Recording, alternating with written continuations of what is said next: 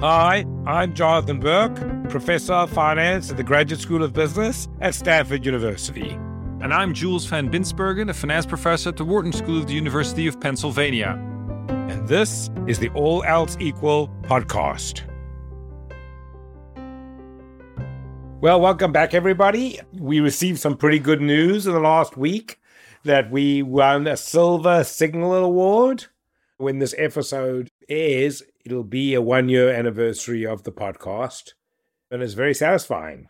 What do you think, Jules? I think we had a fantastic year. I really enjoyed the guests we've had, and of course, we're very happy with the award and that we were honored in that way. It's very gratifying, and I'm sure our listeners had something to do with that because we were finalists, and then there was a vote, so presumably our listeners voted in our favor, and so thank you all for doing that. Yes, thank you very much. Okay, today we're going to talk about risk, Jules. Yes, we're going to illustrate why risk plays a central role in all of our lives and is part of all the major decisions that we make in our life. And in keeping with most of our podcast episodes, we're going to stay away from talking about the obvious role of risk in our lives, but rather concentrate on the subtle issues that I think many people don't see in the role of risk in the economy. Now, obviously, mitigation of risk through, say, insurance companies and other institutions has brought immeasurable benefits to many people. But we think that there are many decisions and many situations, particularly economic situations, where risk plays quite a subtle but important role. It's an important driver of the outcomes that we see. Let's start with what I think is the most important insight in this episode, which is the idea of diversification. And let's think about that in the context of two kinds of insurance companies. Let's think that in the context of a fire insurance company and an earthquake insurance company. So the main difference between these two insurance companies is the types of risk that we're being confronted with. If we have a well-functioning fire department in our town, then the event of Jonathan's house burning down is quite uncorrelated to the event of my house burning down. Whereas for an earthquake insurance, if we live in the same area, if an earthquake hits, either both our houses are hit by that same earthquake or not. And so the difference between these two types of risk is something what we call diversifiable risks versus undiversifiable risk. The fire insurance is an example where if we pool together our risks, we can diversify away our individual exposure to that risk. So let's be more explicit about this and let's think about this. So imagine we all live in a town together and we get together and form a mutual insurance company. So imagine I have a choice. I can either get together with all the other members of my town, and the deal I'll have with them is if any one of their houses burns down, I will contribute my share to rebuild the house, or I can self-insure my own house. Clearly, the risk I face in these two scenarios is very different. If I self-insure my house, then I'm fully exposed to the house burning down. Most of the time, I don't have to pay anything. But if my house burns down, I lose my whole house. Indeed. On the other hand, if we mutually insure the houses, every single year, I'm going to have to pay something. We call that the insurance premium. And that's going to be a small amount of money. And I know that I will have to pay that amount of money. So in that sense, I'm not facing any risk. And in fact, the more people that are insured, the more people that live in the town, the more certain I will know the amount that I will have to pay every year. And with a large enough town, I literally have removed all the risk. I know that there's a certain amount of money I will pay every year, and there will be no uncertainty or very little uncertainty in that money. Whereas if I elect to not be part of the mutual insurance company and I instead elect to insure my own house, then I'm fully exposed to risk. I do not know whether my house will burn down. If it doesn't, I will owe nothing. If it does, I will lose my whole house. So now let's compare that to the earthquake. So does that same mechanism work for the earthquake? Well, so now let's imagine we all mutually insure against earthquakes. Again, earthquakes are very rare events. Most of the time, even in the mutual insurance, I won't have to pay anything. If the earthquake hits, though, everybody's house is hit by the earthquake. So it's as if I was insuring my own house. The amount that I would have to pay would be the amount of my house. So I have not removed any risk in that situation. The risk in the mutual insurance company with earthquakes is almost exactly the same as if I insured myself. In some sense, it's almost a miracle. In the fire insurance case, just by making a deal with everybody, I can remove the risk. Nobody in the town faces risk by writing this contract. Whereas in the earthquake insurance case, I can't do that. Now, let's add two notes to the argument, though. So the first question, I think, which is an interesting one, is why do we have earthquake insurance to begin with then? Because it seems still very risky. If a big earthquake would hit California, aren't you worried that despite the fact that you have earthquake insurance, that earthquake insurance will not be able to pay out? Now, of course, there may be some diversification with other regions in the world that you could try to do. That's the first question. The second question is, we made sort of a subtle assumption with this fire insurance example, right? Because we did say that we needed a well-functioning fire department. Now, if the fire department doesn't work very well, most people will be familiar with the Great Fire in London. It's still possible that the whole city burns down. It's not an individual house that will burn down. And we still have this, what we call systematic risk there. You're exactly right, Jules. I think the first point you bring up is actually the more interesting of the two, because now let's think about it. How does a earthquake insurance company operate? Well, an earthquake insurance company can't be a mutual company. The only way an earthquake insurance company can operate is if the risk is transferred to somebody. That is, somebody else puts up the capital so that there's enough capital in the company to pay everybody once the earthquake hits. And that capital earns a return. And the return of that capital is really the subject of the next part of this. So now the earthquake insurance company has to put up enough capital. So when the earthquake hits, there's enough money in the company to pay off everybody. And where does it get that capital from? It gets that capital from capital markets to people who would be willing to put their capital at risk. Now, actually, it might seem as if those people would charge a lot of money to put their capital at risk. But if the earthquake occurrence is not correlated with the state of the economy, you can imagine that the people putting up their capital for the earthquake insurance company could also put up their capital for lots of other companies and diversify their investment that way. So, Jonathan, that's great indeed. I mean, let's now bring that then to the most important application of diversification, which is how do we put a stock portfolio together in terms of getting a diversified portfolio for our stock investments? So let's think about an investment club. Say we have 20 of us in an investment club, and we each can think of two different ways of making investments. One way is each one of us picks one of 20 stocks and we make the investment. And the other one is we all pick 20 stocks, but we all equally invest in the 20 stocks. Yeah, that is going to make a very big difference. Can we make the example even more applicable? Let's say we have 500 people in the investment club and we invest in the 500 stocks in the S&P 500 index. So now on the one scenario, each of the 500 people picks one of the 500 stocks and puts all their money in that one stock, which means that each of us is completely exposed to whatever happens to happen to that one company. In the other example, we pool all our money together and we take that total amount of money, we invest jointly in the S&P 500 index, and therefore we have what's called, all of us, a diversified portfolio. Now, what's the main difference between two investment strategies? Well, so if we look at the average return of everybody, the two investment strategies are going to have the same average return. But if we look at the level of risk each individual holds, it's much lower when we pool the risk in the S&P 500 index, because some of the risk of stocks cancels out. When one stock goes up, another stock goes down. Not always, right? There's a certain amount of risk that is common to the economy, but there's also a certain amount of risk that's not common, in the words of finance, diversified away. And that's about half.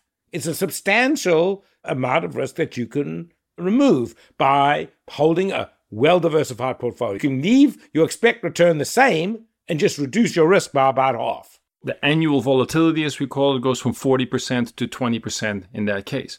Now, one phrase that I've often heard people say, which I actually like, is that this is one of the few examples where there is a free lunch in financial markets. By diversification, you can get rid of half your risk without giving anything up. So you would be crazy not to do that. Exactly. It's just like fire insurance. When you diversify, nobody else has to hold the risk. So nobody demands a risk premium for holding that risk. So now let's generalize this more to the rest of the economy. Whenever individuals face diversifiable risk, we should try to come up with institutions and encourage people to participate in these institutions to make sure that they try to get rid of that risk. Although there is one important problem, one important trade-off here. So the trade-off is, and this is an all else equal point, is when people take on insurance, their behavior changes. And we have to worry about that. So for example, let's think about the following. Imagine we were all young people and we're worried about our productivity. How good are we at working in the economy? For most of our listeners that are old, you've probably forgotten this. But when you were young, this was certainly in my case, my biggest fear. Would I be able to put money on the table for my kids? And so that seems like a perfect place to provide insurance. So why don't we have insurance contracts when we're young that says, just pay me the average productivity of my cohorts, and then I won't have this risk to face. And actually, there are now a couple of proposals where people are talking about this universal basic income, which essentially says that everybody will get a fixed amount from the government no matter whether they work or not. So this is not a hypothetical example. There are actually policy proposals that want to go in this direction. And what's the problem? The problem is if you insure people and just guarantee their income, they won't work as hard. Yeah, so the fundamental trade-off that we're dealing with here is that on the one hand, you want to provide people with insurance so that they're not hit too hard when things don't work out very well. But on the other hand, you still want to incentivize them enough so that they work very hard. And now, obviously, if you give people universal basic income, and there's definitely a level at which point people are not going to be working so hard anymore because they already have a basic income anyway. In the extreme case where we say, look, let's all get together. Let's say our cohort of young people, let's all get together. We know some of us will be successful and some of us will not be successful. So we're all going to just pool what our income and share it out equally and remove all the risk. That works so long as everybody keeps working hard, but they won't keep working hard. If I know for a fact that I'm going to get paid, I will work less hard. And so that undoes the benefit of what otherwise would be a case to diversify risk. So what you just described, Jonathan, really is the reason why communism is an all else equal mistake. If the total amount of resources and the total amount of wealth and income that we can distribute in the economy would stay the same, then doesn't it sound wonderful if we could have this insurance contract where everybody gets the same? But as soon as this starts to affect incentives, and therefore the people that can work hard are no longer working very hard, the total amount of resources and wealth in the economy will not stay the same. And so the places where we've experimented with this system, we've seen much lower income and much lower wealth. Most people don't think of communism this way, but I think of communism, I think of that theory of communism as a theory of insurance, diversifying insurance. In other words, if there was no moral hazard, if people didn't change their behavior, then what communism says, we're all better off pooling because we can remove the risk without anybody holding it. If you make the all else equal mistake of assuming behavior stays the same, then obviously communism is a better system. The problem is there's an all else equal mistake there. There's a fundamental trade-off in the economy between taking advantage of diversifying and the moral hazard that comes with that. I often talk about this when I teach corporate finance as the fundamental trade-off of corporate finance. So what do I mean by that? Well, we can think of two kinds of firms. We could think of a privately held firm with a single entrepreneur. Now that firm is a very efficient firm because the entrepreneur knows that all the decisions that are made in the firm affects his own wealth. So he pays a lot of attention, but the problem is he holds a lot of diversifiable risk. So the alternative is for him to sell the firm, to go public. So he no longer owns the firm. The firm is now owned by diversified shareholders. Now, this is going to be one of many firms they hold. So any idiosyncratic risk in the firm will be diversified away. So they don't care about that. But the problem is those owners of the firm don't have much incentive to make sure that the firm is run efficiently. And the entrepreneur who sold the firm also no longer has an incentive. And so in that case, the firm doesn't run efficiently. On the one hand, you can have a very efficient firm, but then the owners have to hold a lot of risk that they don't necessarily have to hold. They have to hold diversifiable risk. On the other hand, you could have a firm where the owners do not have to hold diversifiable risk, but the problem is they don't have any incentive to make sure the firm's efficient, so the firm is run inefficiently. When I teach this, I call that the fundamental trade-off of corporate finance. And if you think about it, this fundamental theorem also relates to a previous episode that we did, because in one of the previous episodes, we thought about the role of firms in providing insurance to employees. And we talked about the fact that employees that are being hired by firms on average may get lower wages. And the reason why they get these lower wages is that they also get with those lower wages a level of insurance, because the firm promises them to keep them hired even if their productivity is somewhat lower than what they otherwise would have thought. And that's why we also came to the conclusion in that episode that firms often have employees that are not as good as you would hope. And we asked the question, why doesn't your boss just get rid of these employees immediately?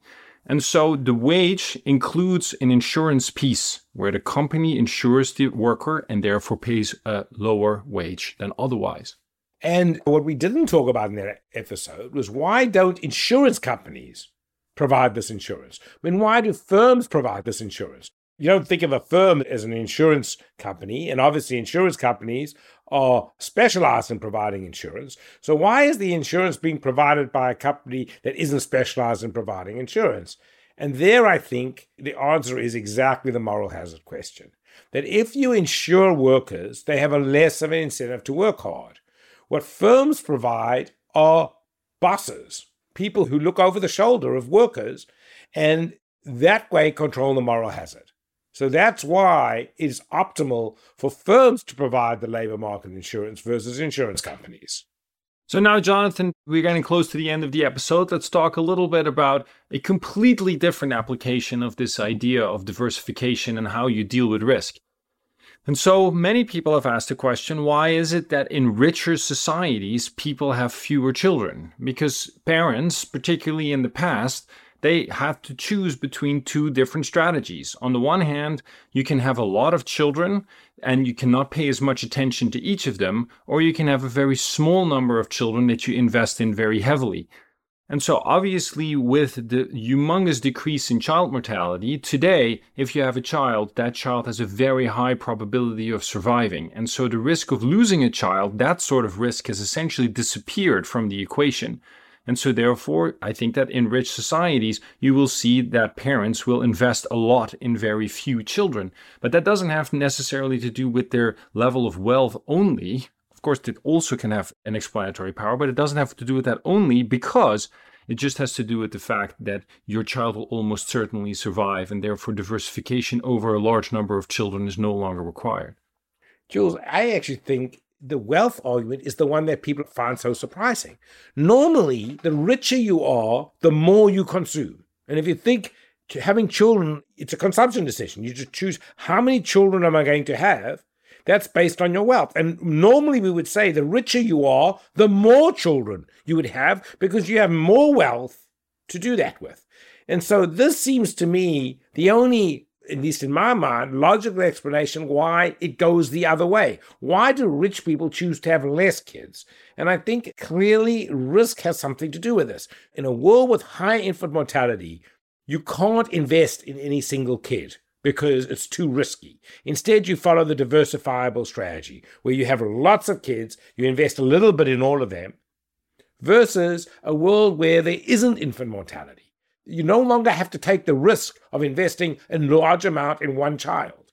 And so now that becomes the dominant strategy, and then you don't want to have a lot of kids, because there's a limit to how much you can invest in that situation, because it takes time to raise kids. And so you reduce the number of kids and invest much more in every child. So I think that the key insight of today is that risk plays an important role in the way that we face decisions.